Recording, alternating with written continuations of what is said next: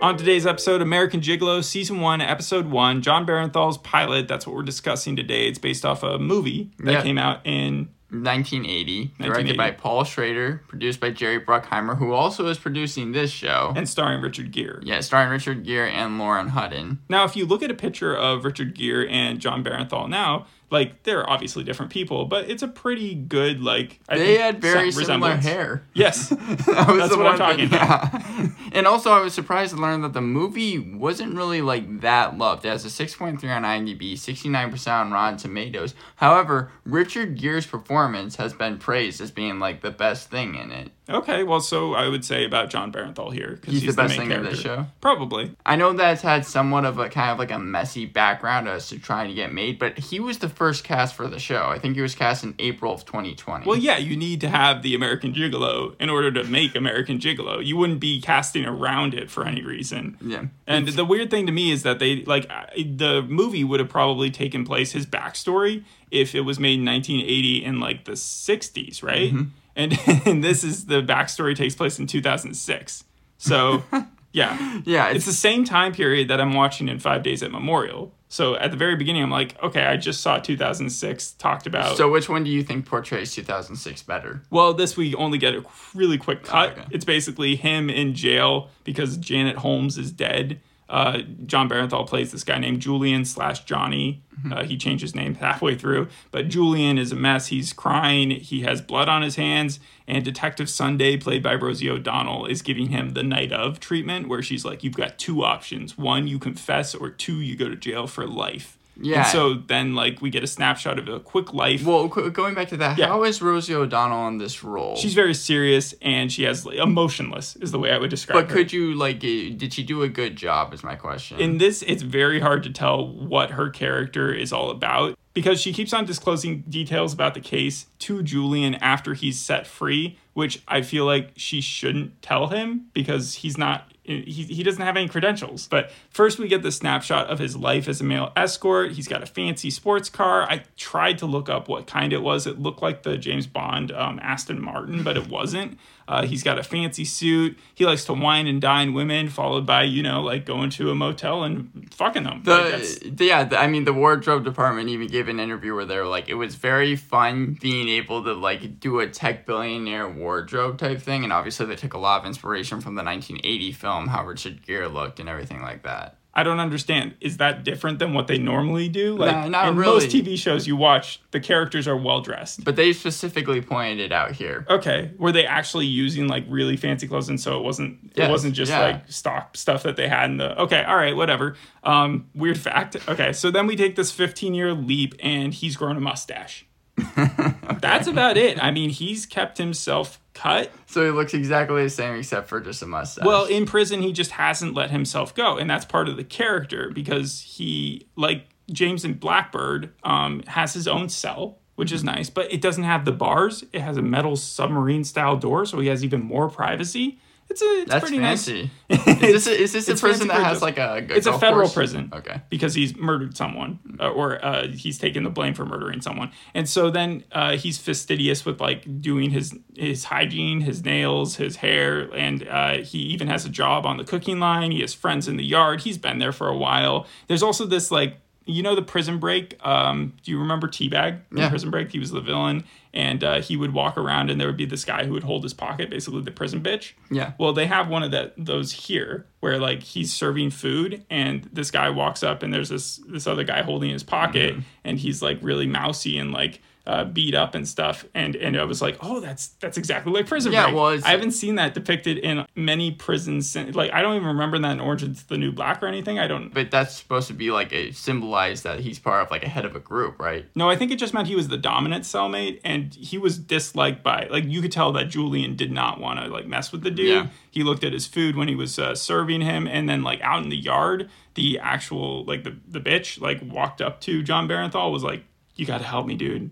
And they have these, like, this quick conversation where you're not sure if Julian is going to, like, intervene or anything, but before anything happens there, Julian is called to visitation, where he meets again Detective Sunday, 15 years again in the future with his mustache, and she tells him that he is actually being set free because the person who actually killed Janet Holmes has confessed.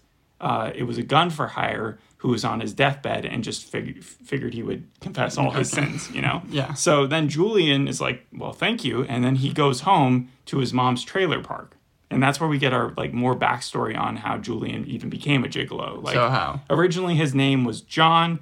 And in his early teenage years, I wasn't exactly, like, probably 13, 14, 15, he was taken advantage of by his next door neighbor, who, again, was in this trailer park.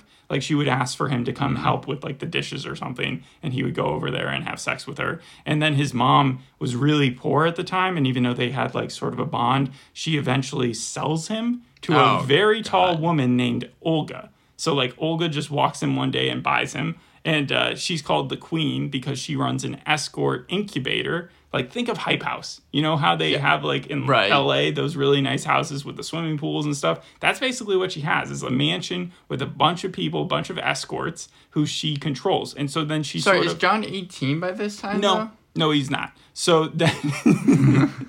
So then Johnny switches his name to Julian, and she starts to like be like, you're going to wear this fancy clothes. You're going to meet your friend here. His name is Lorenzo. Lorenzo's a little bit older. Like Julian is going to be his protege. And there's this little girl, like 5, 6, 7, who is named Isabel. And she informs Julian that one day she's going to be the boss. Because she's, like, related to Olga, and she's like, well, one day I'll be the boss of you. Does she know what's going on?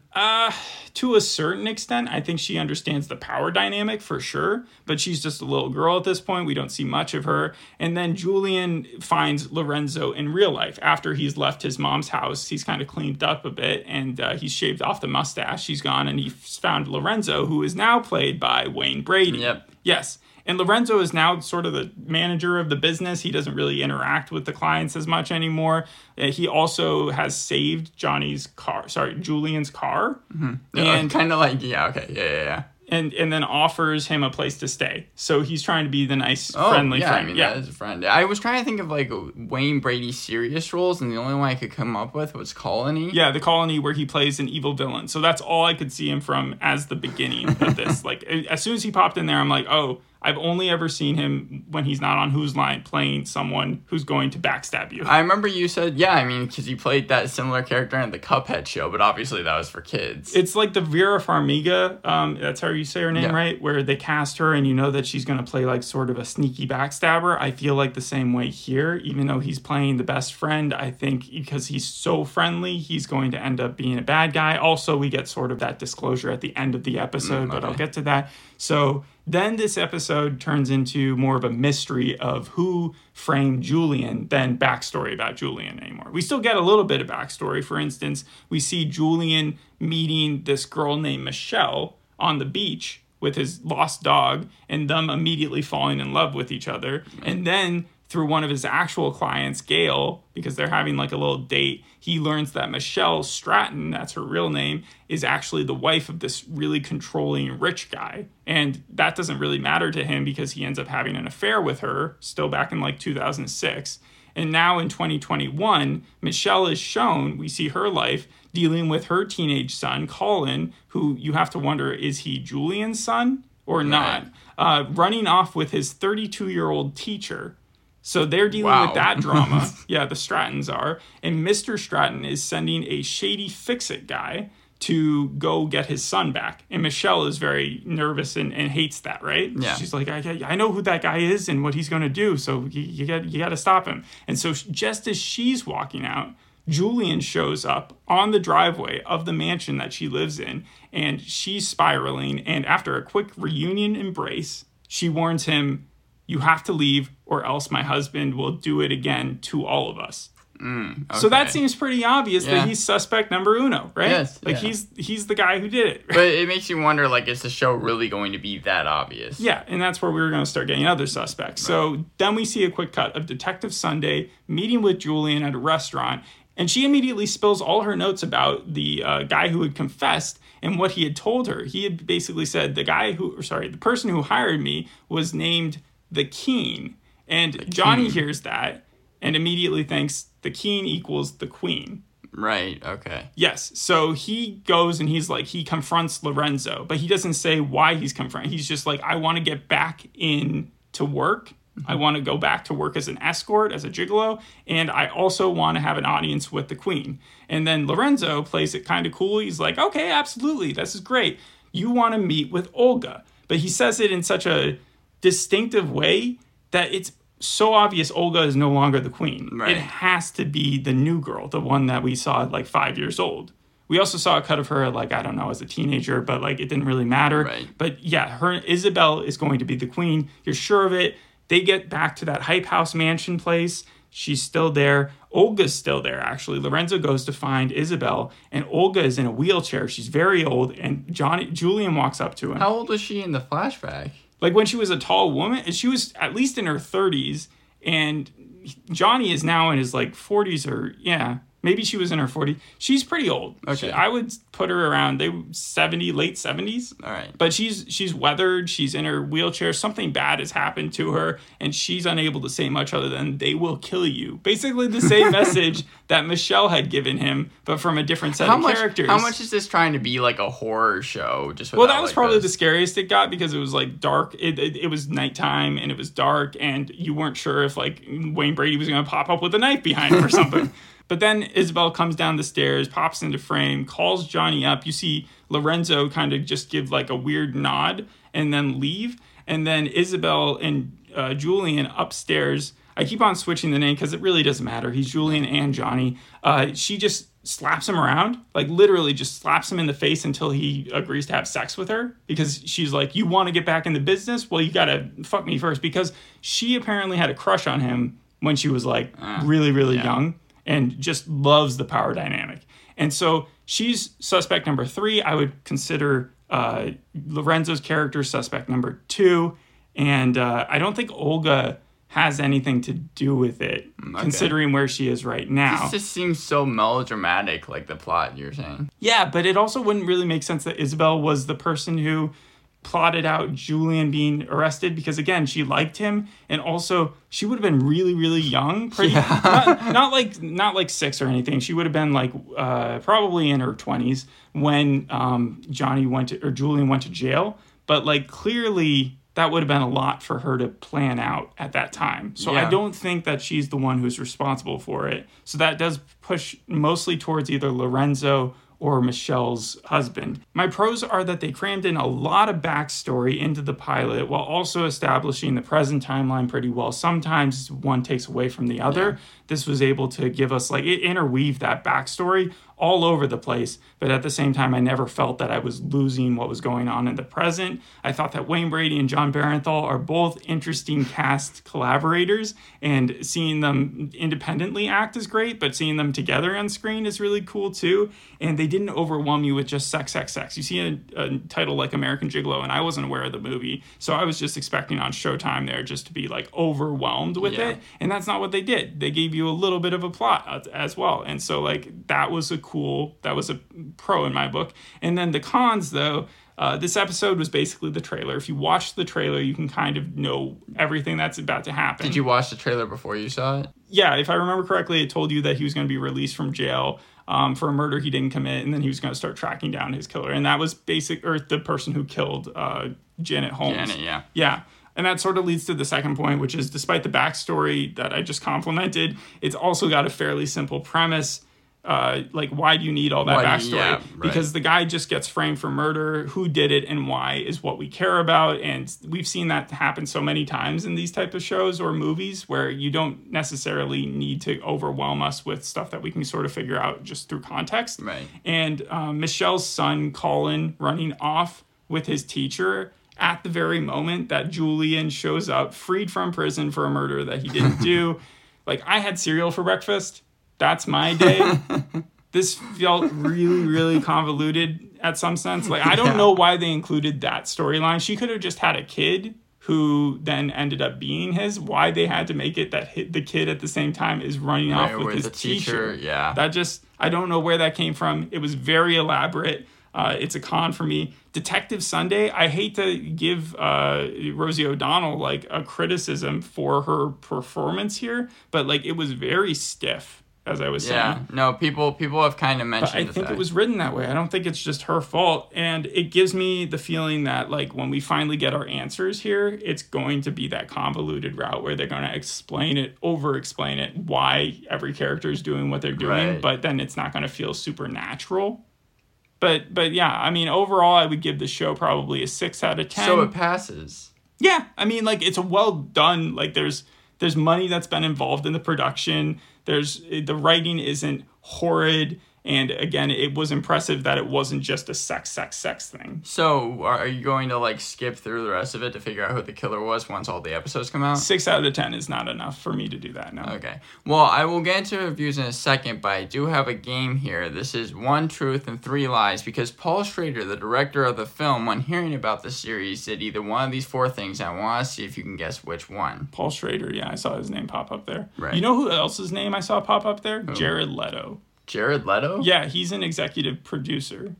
I didn't even know that. Yeah, I thought you might. Okay. No, okay. But so again, he did one of these 4 things. Let's see if you can guess. One is that when he heard about the series, he took $50,000 and wasn't involved with the series at all because he had the rights. The second one is he took no money and wasn't involved in the series. The third one was he took $50,000 and was involved in the series. That's the offer that they paid him. And then the fourth one was he used his own money to fund part of the show. But where did you get $50,000 from? Like, all of those seem weird. And go through them again. Okay, so he took $50,000, wasn't involved with the show. He took no money and wasn't involved with the show. Took $50,000 and was involved, or he used his own money to fund part of the show. I mean, you must have come up with the $50,000, so it has to be one of the top 3 there. And I would go with B because B was he took no money and wasn't involved in the series. It's the exact opposite of what I just said. I guess C then. Okay. I mean, it just seems like it has to be one of the $50,000 one, but yeah. Well, you were right, but you were wrong in which one you chose. He took $50,000 and wasn't involved with the series. When he heard that they were coming out with this show, he was like, that sounds like an awful idea. Huh. I think then they... wait, an awful idea that they would take a movie and then try to make it into like 6 episodes of something? Exactly. It's going to be 8 episodes, yes. And then they came back to him and they were like, look, Jerry Bruckheimer is going to be involved with this. Paramount is going to be involved with this. And then Paul Schrader was like, okay, I can think about how they're going to make a TV show. And then they're like, oh, no, we're just telling you, we don't want your involvement in it.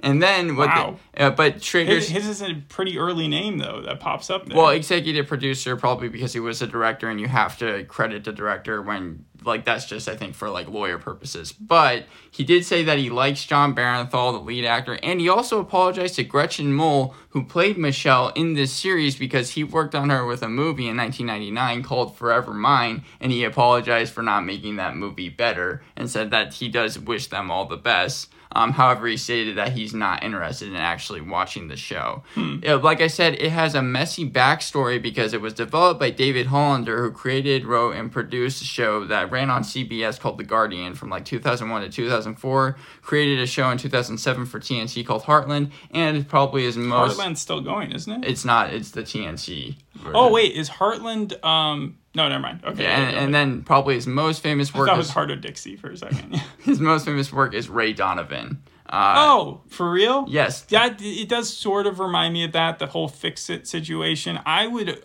give Ray Donovan's pilot way lower than I think most people would. Most people really like that show. I know. It even got its own movie this year. Yeah, that was up for the Emmys. But David Hollander ended up leaving the project in April due to an on-set misconduct investigation. So they gave it to David Barkatz, who also worked on Ray Donovan. He exited the project in May, only a month later, and then they ended up. So we got a lot of turnover in the showrunners, which is never really. And even Rosie O'Donnell said that like the creative shift during like the middle of this kind of made it hard to do. Yeah. Then they gave it to Nikki Toscano. Does that name sound familiar?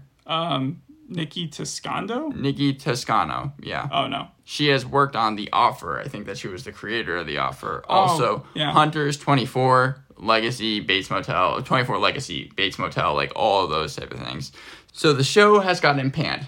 Absolutely panned. The IMDb score has been fluctuating. But it's really hard to pan John Barenthal. Like, you've seen him in so much lately. I did enjoy the premise episode we did of him. Right. I know that I'm sounding like very like I'm coming out as an excuse since I gave it a 6 out of 10 and passed it. Look. John Bernthal has gotten praise across the board. I assumed he would. Yeah. But he also was in the, the nominated movie, the one with the Serena and Venus Williams. King Richard. King Richard. He was also in that Wired spinoff TV series, the one that came out this year. We Own the City or something like that. Yeah, he's shown up in a lot of things lately, and I think that just goes to show like his versatility as an actor. So I understand if you are going to attempt to make this type of movie and you cast someone like him to perform in a role that's already been distinguished by like a Richard Gere type, that like you actually give it a shot by doing that. So I mean that's at least a good footing to start with. Yeah, I mean But what do you mean by panned?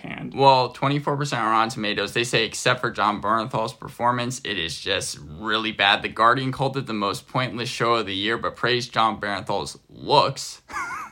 They said the problem with remake culture isn't the fact that everything is a remake. The problem is to pad out the protein of the source material with fiber enough to make a TV meal.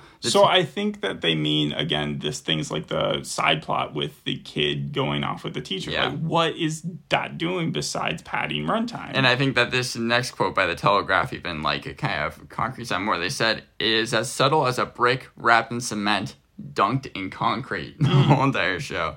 IndieWire said it's nothing like the film, called it a sleazy crime story, and said that it lacks a sense of visual identity. And Time said the sequel misunderstands the film. To revive Gigolo after 42 years as a straightforward, if confusingly plotted, whodunit is to fundamentally misunderstand the movie. And it seems like the movie wasn't even that liked when it came out originally. Yeah, and maybe if I had seen the movie, I would know where this plot was going, like exactly who the killer was, and it would really defeat the purpose of like even guessing. Does that make sense? Maybe they didn't switch it up enough, and that's why people are upset. Also, I can see where this drags, like where it would drag later on, but I don't think the pilot in its own was terrible. I'm not willing to say that this is worse than what we normally watch when we come into a lot, and we see a lot of pilots. Yeah. So this would definitely be just about mediocre. With the intro, it had like a song called Call Me, and I just found that funny because apparently in 1980 they used the song by... it's a very famous song. Yeah, and it became famous from that film. Yeah. So they tried to redo it in the intro. Did you recognize that at all? Well, I recognize the song. I also recognize they did one at the end that they changed up too, that they made into, I just forgot what it was, but they like to do the Westworld thing where they changed the way that it's sung. Just it's like a cover version of it. Right, yeah, no. And I know that Nikki Toscano, I was trying to get some interviews with her, trying to figure out what she was going to say about the TV series. It doesn't seem like a lot of people are talking about it, even people who are involved in the It came out Sunday night. That's usually a prime spot, but as we saw from the Emmys, HBO, Netflix, those streamers tend to have more launched in like I guess popularity fame, right? Because that's what you can judge by the Emmys is what is popular versus so I could see where this show just might drop off after a season, but who knows. I mean, New York Times They saw the whole season? All these people? I think they were given 3 episodes, but the New York Times said if noir atmosphere and substantial production value suffice, they give it a middling review. So that was at least like something good about it, kind of like you said, it had a budget, but they also said it had occasional truck-sized plot holes. Again, if you've only seen 3 episodes, though, if I was the showrunner, I would come out being like, right before anybody even launched their reviews, before they even were sent out the tapes of it or whatever, the tapes, as opposed to digital copies, that they would say, like, the biggest twist is going to happen in the 4th episode. It's going to be amazing. Even if that's not true. That way, then the reviewer has to hold back from saying anything negative about it because they don't know what's coming and they don't want to look like a fool. It actually reminded me a little bit of You, that series. Really? Which you could say that You also struggles from the same issues where it's very straightforward, where it's not subtle at all. They hit you over the head with a sledgehammer with a lot of this stuff, but it's not meant to be anything other than like a soapboxy, guilty pleasure type show. And that's might be where this show is headed to. All right. Well, thanks for listening. We'll see you on the next episode. Hope you enjoyed this one. Bye. Bye.